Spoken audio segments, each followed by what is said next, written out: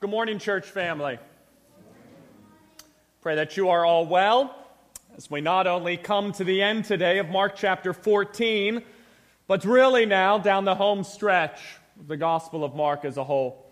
As following today, we will spend the next 4 weeks in Mark chapter 15 and then complete our study of the Gospel of Mark on August 6th, when we will look at the resurrection of Jesus Christ in Mark chapter 16, verses 1 through 8. Nevertheless, as for today, we will again be in Mark chapter 14 this morning, church, looking specifically at verses 66 through 72, or when Peter denies Jesus Christ, which takes place in the text following Jesus Christ being arrested in the Garden of Gethsemane by the temple guards and the Roman soldiers who were sent there by the Sanhedrin, and then being abandoned, forsaken, and left all alone in the hands of his captors. And then, as we saw last week in John chapter 18, after he was taken to a former high priest, a man by the name of Annas, that Jesus Christ then was taken to the house or to the palace of the current high priest, a man by the name of Caiaphas, and seemingly before the other 70 council members of the Sanhedrin as well, in essence for his trial at this time. However, the chief priest and the Sanhedrin, for they were not seeking the truth here, church, nor were they seeking the facts here, church, nor were they seeking justice or accuracy or honesty or trying to figure out if Jesus Christ really was guilty or not guilty here, church. But instead, as we see in verse 55, for the chief priest and the Sanhedrin, for they were seeking testimony against Jesus Christ in order to put him to death here, church.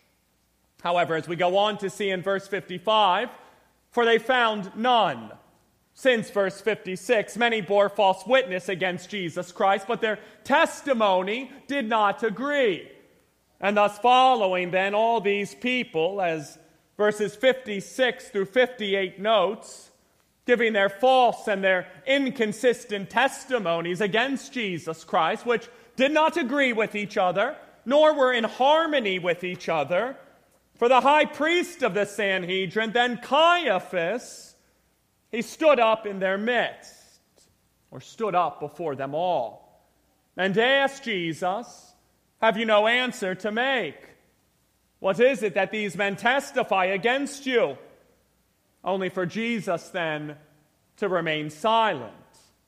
To which Caiaphas then asked Jesus Christ in verse 61, "Are you the Christ, the Son of the Blessed?" In essence, asking him, "Are you the Messiah, the Son of God?" And it's here, church, where Jesus breaks his silence and says back to Caiaphas then in verse 62, "I am, and you will see the Son of Man seated at the right hand of power and coming with the clouds of heaven." Alluding here, church, not only to Psalm 110, verse 1, but also to Daniel chapter 7, verses 13 and 14. And essentially saying here, as one commentator put it, "For although I, Jesus Christ, am standing before you at this time, for there is coming a day when you will stand before me in judgment." To which, after hearing all this, the high priest Caiaphas then, verse 63, tore his garments and said, "What further witnesses do we need?" Verse 64, "For you have heard his blasphemy. What is your decision?" To which they all then, church, the council of the Sanhedrin here, condemn Jesus Christ as deserving death. And then as we go on to see in verse 65, that some of the members of the Sanhedrin began to spit on Jesus Christ and to strike Jesus Christ and to say to Jesus Christ, "Prophesy." Only for the temple guards then, verse 65, to receive Jesus Christ with blows. Which takes us now, church, to our thesis statement this morning, or to the main theme of our sermon this morning, which is this: Christian, even though we have been called not to sin, remember, If we confess our sins, that our God is faithful and just to forgive us of our sins and to cleanse us of all unrighteousness. Again, our thesis statement this morning is this: Christian, even though we have been called not to sin, remember, if we confess our sins, that our God is faithful and just to forgive us of our sins and to cleanse us of all unrighteousness. And thus at this time, let's open our Bibles up this morning, church, to Mark chapter 14, verses 66 through 72. And if you are joining us today and do not have or do not own a Bible, then please feel free to grab and even to keep one of our church Bibles, which are all located in the chairs in front of you, as our gift to you this morning. And to turn that brand new Bible of yours to page 852, and to join us as we as a church family hear the Word of God together this morning. For again, we'll be in Mark chapter 14 this morning, church, and we'll be looking specifically at verses 66 through 72. Where John Mark, the author of the Gospel of Mark, under the inspiration of the Holy Spirit, he writes,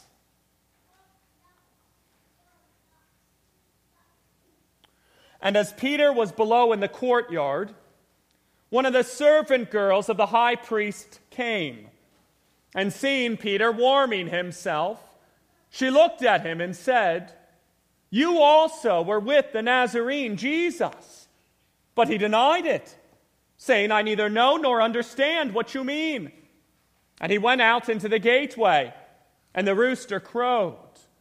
And the servant girl saw him, and began again to say to the bystanders, 'This man is one of them.' And again he denied it.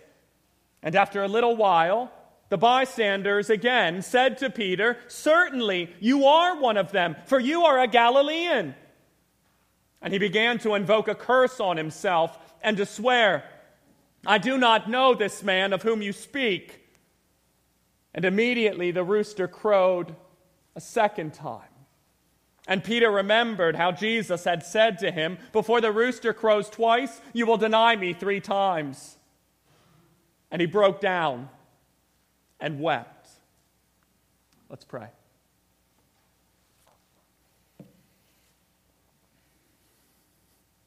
Heavenly Father,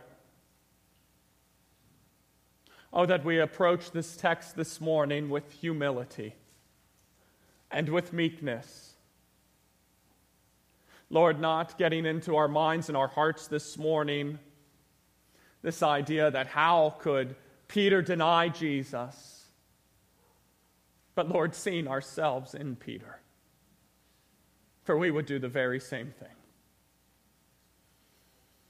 And Lord, it is a question that we can ask ourselves this morning then, for when we deny Jesus, when we sin against Jesus and don't listen to the commandments of Jesus, for what do we do with our grief? What do we do with our sin?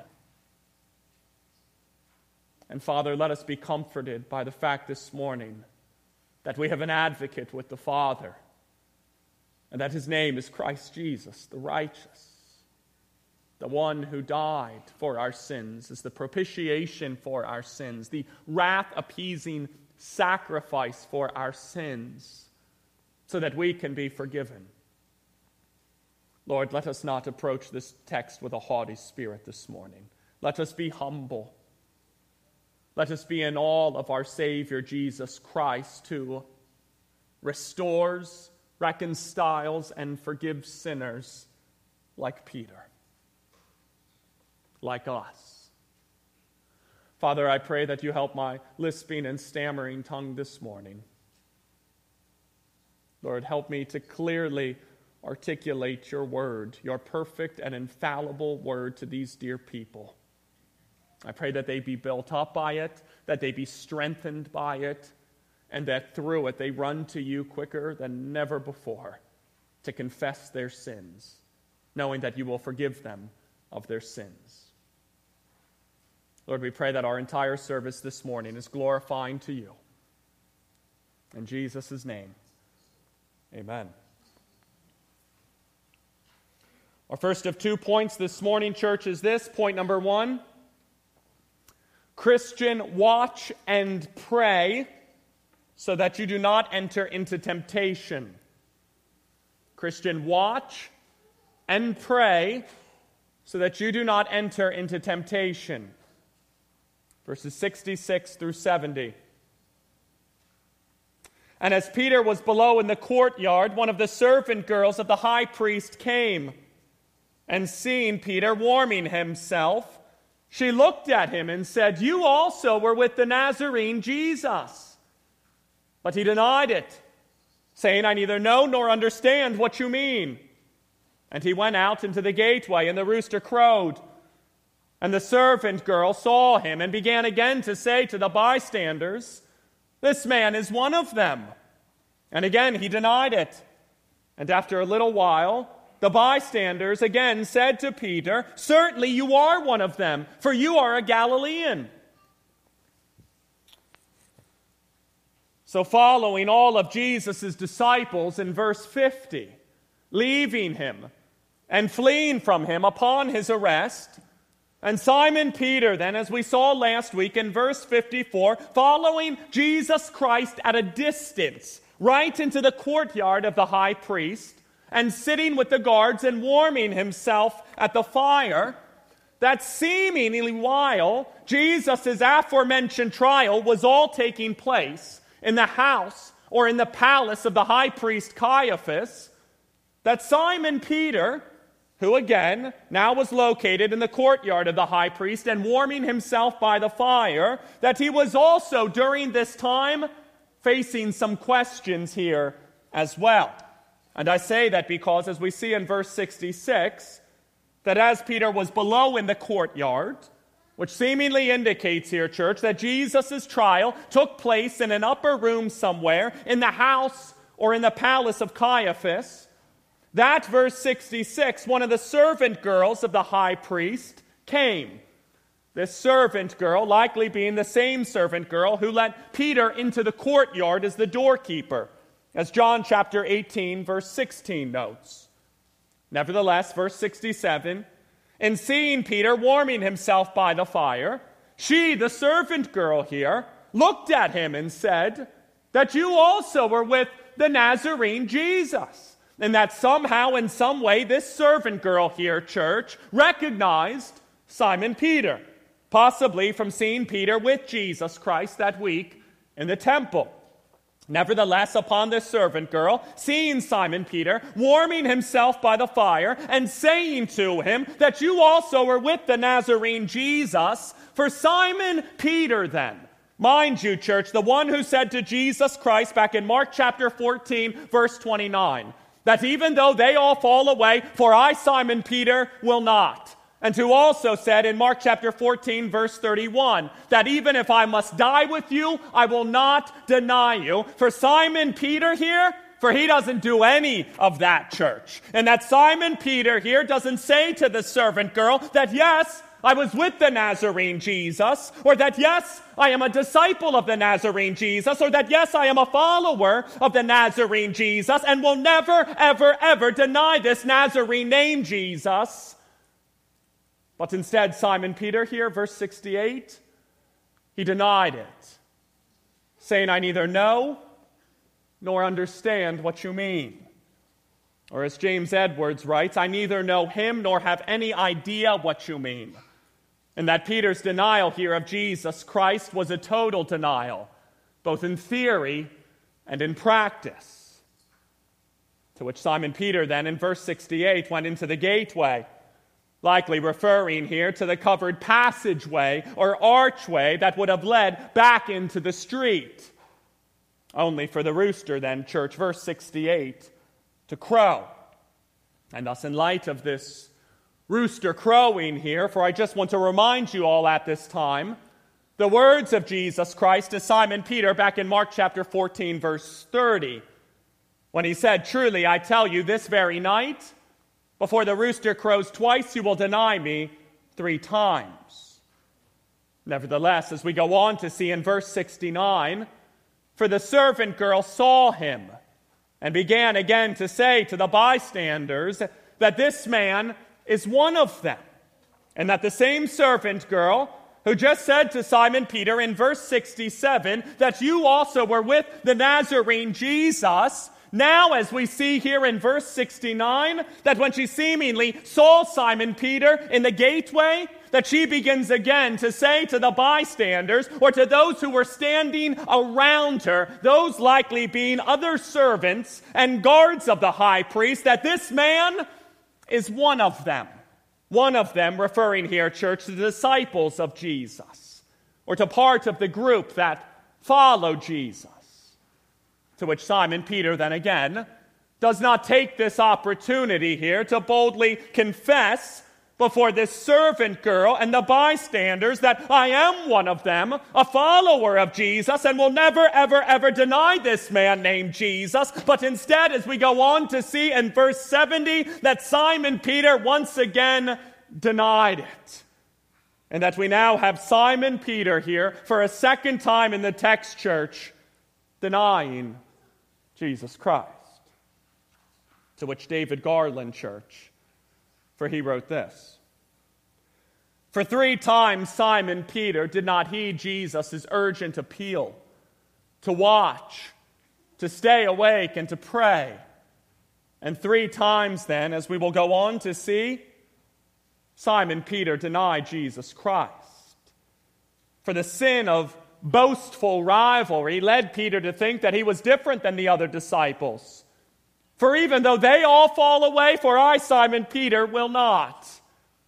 For he relied on his own strength and fell further than these other disciples. And the sin of spiritual complacency, well, that led to Peter not watching, just as his Lord Jesus Christ commanded him to do. And thus, practically speaking here, for let us all then, brother Christian, sister Christian, be sure to watch and to pray, so that, as we saw earlier back in Mark chapter 14, verse 38, that we do not enter into temptation. Not enter into temptation being, as one commentator put it, that we resist the beginnings or the things that lead us into a state where we become vulnerable to be tempted, and that we put limits in our lives to keep us from the entrances of places or ideas that could ultimately cause us to sin. And thus, in light of that again, for let us all be sure then, brother Christian, sister Christian, to watch and to pray. To watch as in to stay awake, to be on guard against, and to be spiritually alert of certain environments that could lead you into idolatry, and certain Netflix series that could lead you into sexual immorality, and certain conversations that could lead you into vulgarity, certain social media posts that could lead you into quarreling, certain Instagram accounts that could lead you into jealousy, and certain get-togethers with certain people that could lead you into fits of anger and bad-mouthing. And not only that, Christian, but to also then faithfully and urgently pray to your God, asking Him that you do not enter into temptation or come into temptation, or as other commentators put it, become engulfed by or trapped by that of temptation. In essence, brother Christian, sister Christian, my encouragement to you all here this morning is this: that day by day, week by week, month by month, year by year, to watch out for, to be on guard against, and to pray, and to pray, and to pray at all times in the Spirit with all prayer and supplication, also that you can obediently submit yourself to the will of the Father. Remain faithful and resist entering into any of the temptations of the evil one that may ultimately come your way, also that none of them, Christian, overcome you or cause you to sin. Which brings us to point number 2. Christian, even when you do sin, do not lose heart. but instead remember that you have an advocate with the Father, Christ Jesus, the righteous. Christian, even when you do sin, do not lose heart, but instead remember that you have an advocate with the Father, Christ Jesus, the righteous. Verses 70 through 72. But again he denied it. And after a little while, the bystanders again said to Peter, "Certainly you are one of them, for you are a Galilean." But he began to invoke a curse on himself and to swear, "I do not know this man of whom you speak." And immediately the rooster crowed a second time. And Peter remembered how Jesus had said to him, "Before the rooster crows twice, you will deny me 3 times." And he broke down and wept. So following Simon Peter denying Jesus Christ for a second time in verse 70, church, as we go on to see then in verse 70 that after a little while, the bystanders again said to Simon Peter, "Certainly you are one of them, for you are a Galilean," which they seemingly believed here that Peter was a Galilean because, as Matthew chapter 26, verse 73 puts it, his accent betrayed him or gave him away. To which Simon Peter then, instead of just finally here acknowledging that he was indeed one of them, i.e. part of the group that followed Jesus Christ, for Simon Peter instead, as we go on to see in verse 71, began to invoke a curse on himself.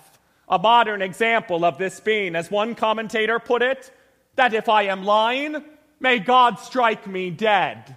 And not only that, church, but he, Simon Peter, also then, verse 71, swore and took an oath here that he did not know this man named Jesus of whom they spoke.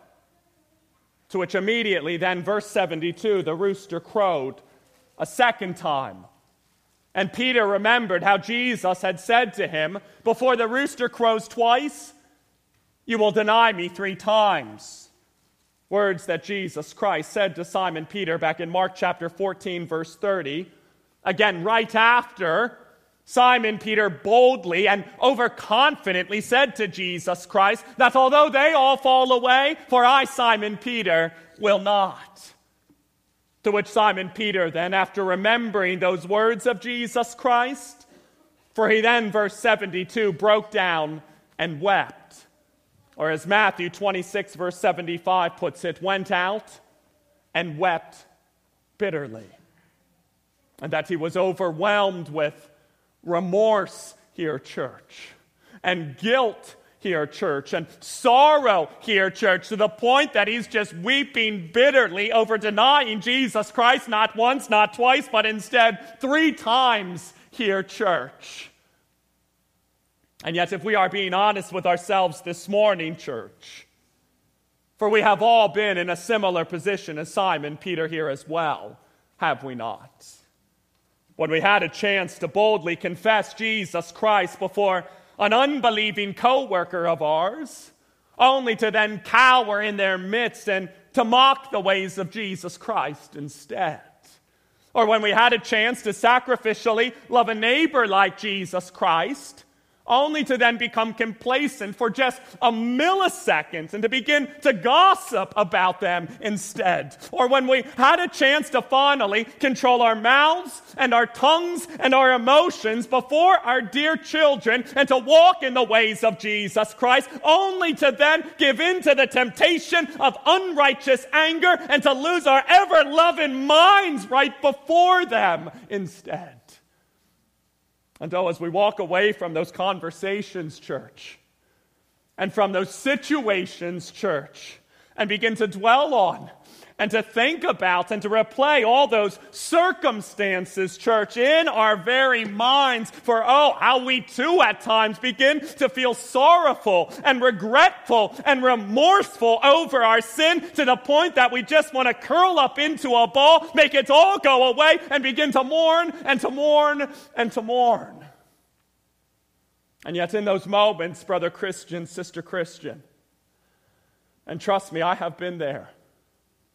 Unable to eat because of my sin, unable to sleep because of my sin, unable to think, to work, to concentrate, and just feeling absolutely sick to my stomach over my sin. For if there is an initial piece of encouragement that I give to myself in those moments, and that I can give to each and every one of you here today as well, for it is this. For when you are filled with grief, brother Christian, and guilt, sister Christian, and remorse, and sorrow, and regret, and are bitterly weeping over a sin that you committed, Christian, for just remember that your Lord and Savior, Jesus Christ, for He came into this world, Christian, not to call the righteous, nor to call those who think that they are righteous, but instead, He, Jesus Christ, He came into this world to call sinners, Christian, and to forgive them, to cleanse them, and to save them from each and every one of their sins. And thus, as we begin to close this morning, church, for I'd like to do so with the non-Christian who is here first, and to share with you at this time, non-Christian, the good news, the gospel news, and the message that can save you, non-Christian, from each and every one of your sins. And it's the message, non-Christian, that Jesus Christ came into this world as truly God and as truly man, and initially lived a life here on earth that was free from any kind of sin. And that the life that Jesus Christ lived, while He lived and dwelt among us, was a life that was holy and just and righteous and good, free from any kinds of sin or iniquity, transgressions, or unrighteous deeds. And thus, because of that, He, Jesus Christ, then fulfilled the law of God perfectly and completely and without any kind of offense, all for the very children of God. However, that was not all, non-Christian, that this sinless Son of God, Jesus Christ, accomplished while He lived and dwelt among us. And I say that because being that the wage of sin, or the cost of sin, is that of death, Romans 6:23, for He, Jesus Christ, then, also willingly gave up His own life as a ransom for many, by being crucified and nailed to, killed and crushed on a cross at Calvary in our place and as our very substitute, even though He Himself never sinned. And in doing so, satisfied the justice of our holy God, and appeased that non-Christian, the wrath of our holy God, all toward His sinful children as well.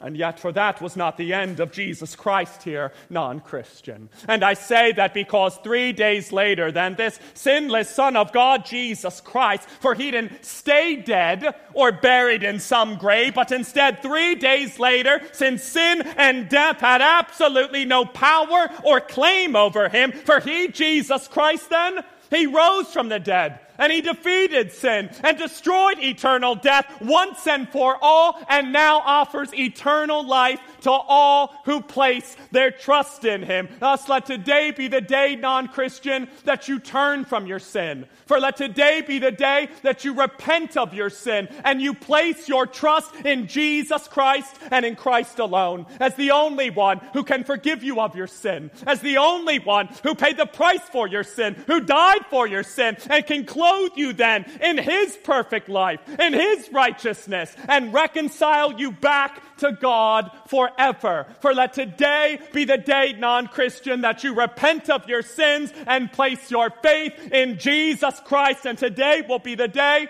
that you will be forgiven of your sin and given the gift, non-Christian, of eternal life.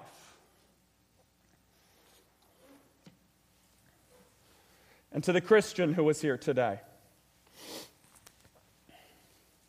for as we saw in the text this morning, brother Christian, sister Christian, the Apostle Peter, he denied Jesus Christ not one time, not 2 times, but instead that of 3 times. And after hearing the rooster crow for a second time, for the Apostle Peter then remembered how Jesus Christ had told him that before the rooster crows twice you will deny me 3 times. Only to then break down and to weep Or as Matthew 26, verse 75 puts it, to weep bitterly. And thus, in light of all that, for I want to share with you all at this time a story that numerous authors have shared as well, church, about the Archbishop of Canterbury, a man by the name of Thomas Cranmer, who during the reign of Bloody Mary, the Queen of England during the 16th century, Cranmer had become repulsive to her persecuting spirit. So Bloody Mary then had some individuals who by flattery and false promises tried to persuade Thomas Cranmer to renounce his faith.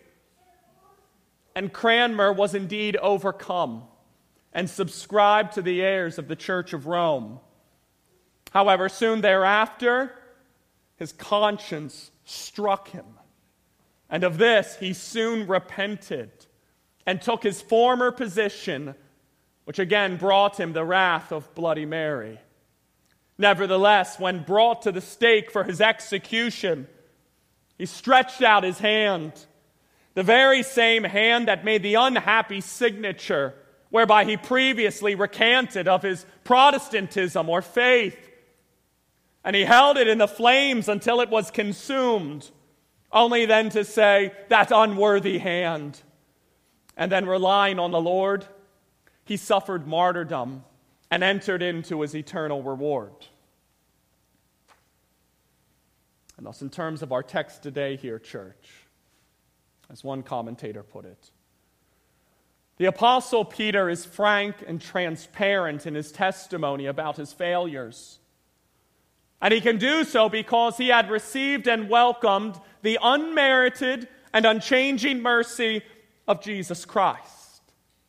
And that following his threefold denial of Jesus Christ, as the Apostle John recounts, that the resurrected Jesus Christ restored and recommissioned Peter then by the means of a threefold affirmation in John chapter 21.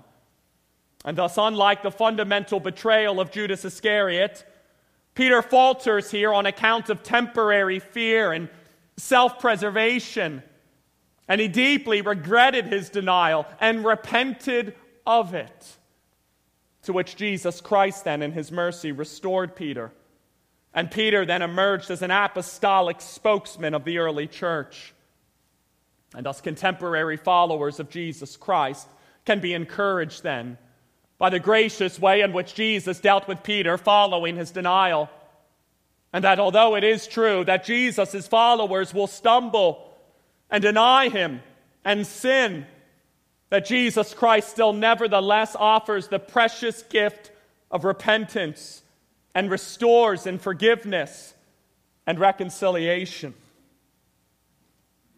And thus, brother Christian, sister Christian, for let us then never fail to forget or to lose sight of or to ever stop believing, as 1 John chapter 1 verse 9 so clearly articulates, that if we confess our sins, that our God is faithful and just to forgive us of our sins and to cleanse us of all unrighteousness.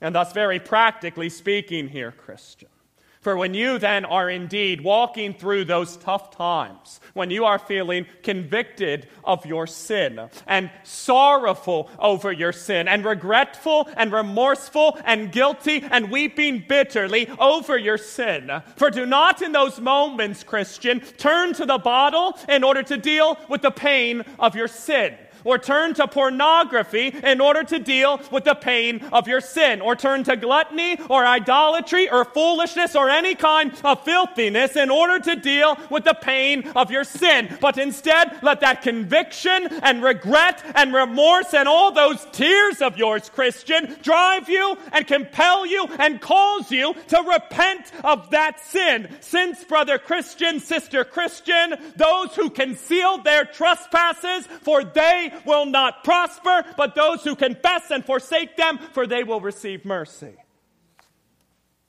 Therefore, do not let yourself believe then, brother Christian, sister Christian, the lies of the devil that are out there today, that some of those sins of yours are just too big and too egregious and despicable and disgusting to ever be truly forgiven by your most holy God.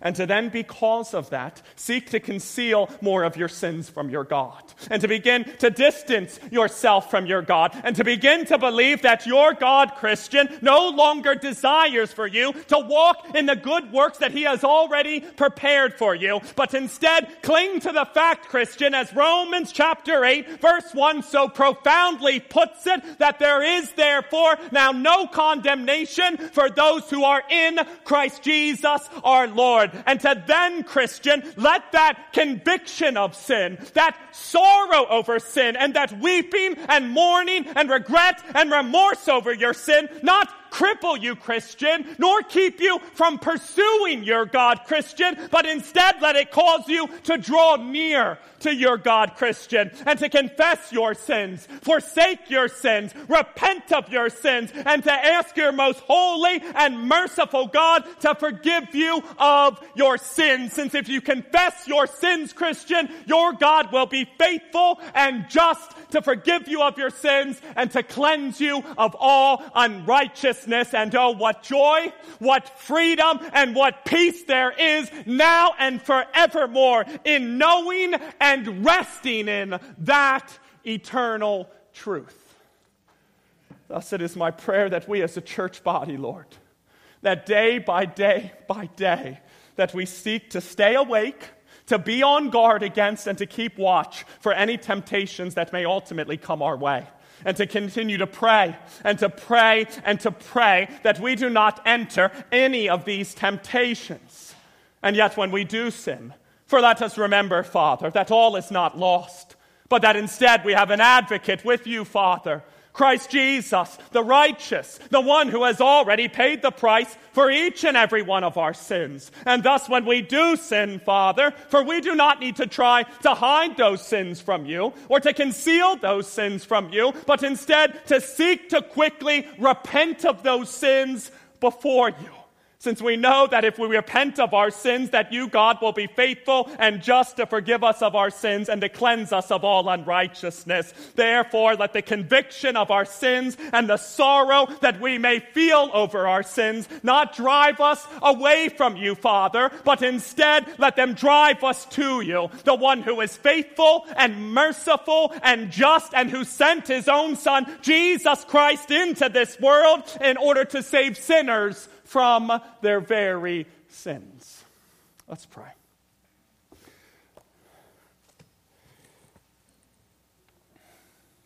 Heavenly Father, Lord, let this eternal truth be an eternal balm to our souls this morning. Lord, as I know so many people here who are disgusted by their sins, weep over their sins, continue to think about sins that they committed last week, a month ago, a year ago, 5 years ago, 10 years ago.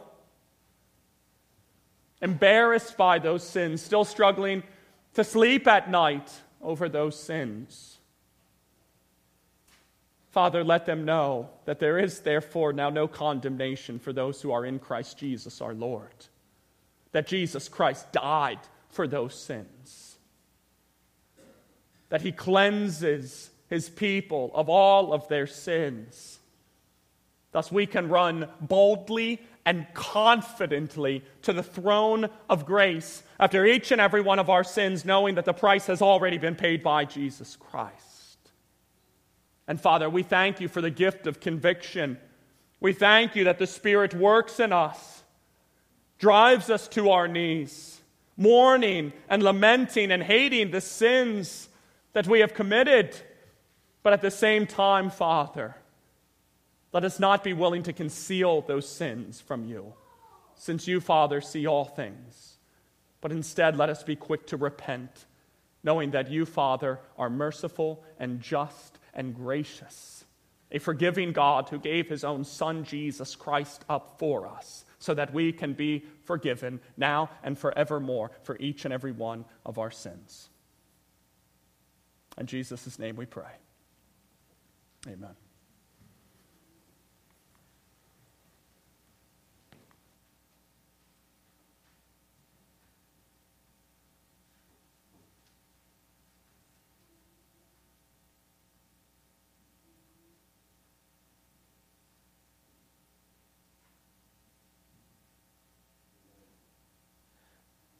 The gospel's been preached. That was heavy. We praise God for his goodness, his grace, his amazing grace. And as we take communion, this is a time where we come and proclaim the Lord's death. As this world, we look at the world as he was preaching. I'm thinking about the world as they parade and proclaim sin and death and promote it and push it in our faces. All the things that lead to death and destruction. We have this great hope through Jesus Christ. And we can declare and publicly proclaim in an unashamed manner of this great hope that we have through our Savior, Jesus Christ. So praise God for that, right? As we have communion here at Faith Bible Fellowship, once again, this is where we come to the Lord's table. And it's a great privilege as we proclaim the life, death, and resurrection of our glorious King. We break bread and drink of the cup as Jesus and the apostles did, which was the very same night he was betrayed. And he stayed faithful and will later even humble himself and becoming obedient to death, even death on a cross. We're acknowledging God displaying his great love for us and sending our Lord and Savior, Jesus Christ, who paid it all for us by dying the death that we deserved. So we take some time to meditate on this and come together because God has given us this living hope once again through Jesus Christ, allowing us access back to the Father. And Jesus, he didn't stay on the cross, but he rose from the grave on the third day as well. So we do this in remembrance of him who saved us. We here at Faith Bible, we practice open communion. So if you're a visitor here today and you're a believer in Christ, we're not some exclusive clique, so please join us in communion this morning as your family as well. Also, if you're not a believer and you're here today, we thank you for coming as well. We know that it's not an accident or a coincidence that you're here because that's not how our holy God operates. He does everything in order, so you're here on purpose. And we pray that you heard the gospel as it was presented clearly, and we pray that today will be the day of salvation. We would love to build with you if you have any questions as well, but we would ask that you would abstain from joining us this morning as this communion is intended for us who have put our faith in Jesus Christ. Also, we would ask that you would abstain if you're a professing believer, yet you're holding on to and finding joy and satisfaction in a known sin, as 1 Corinthians chapter 11, verse 27 through 28 teaches us not to take the Lord's Supper in an unworthy manner, but let a man or a person examine themselves before taking part. So our hope and prayer is that you would confess and repent before taking part in communion this morning with the body of Christ. If you're joining us, as you know, the communion cups are in the seats in front of you. And let's take a few moments to examine our hearts before the Lord this morning.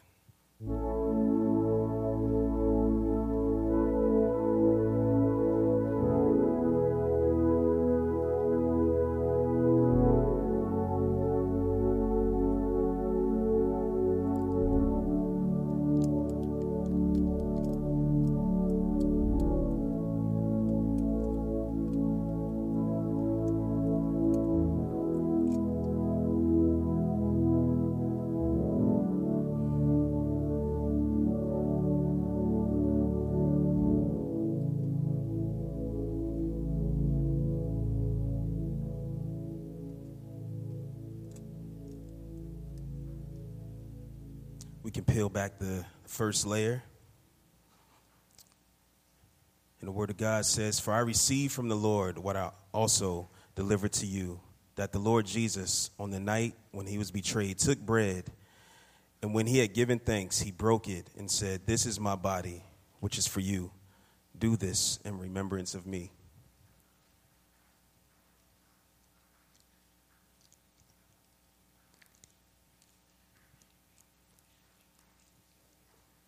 And in the same way, also he took the cup after supper, saying, "This cup is the new covenant in my blood. Do this as often as you drink it in remembrance of me."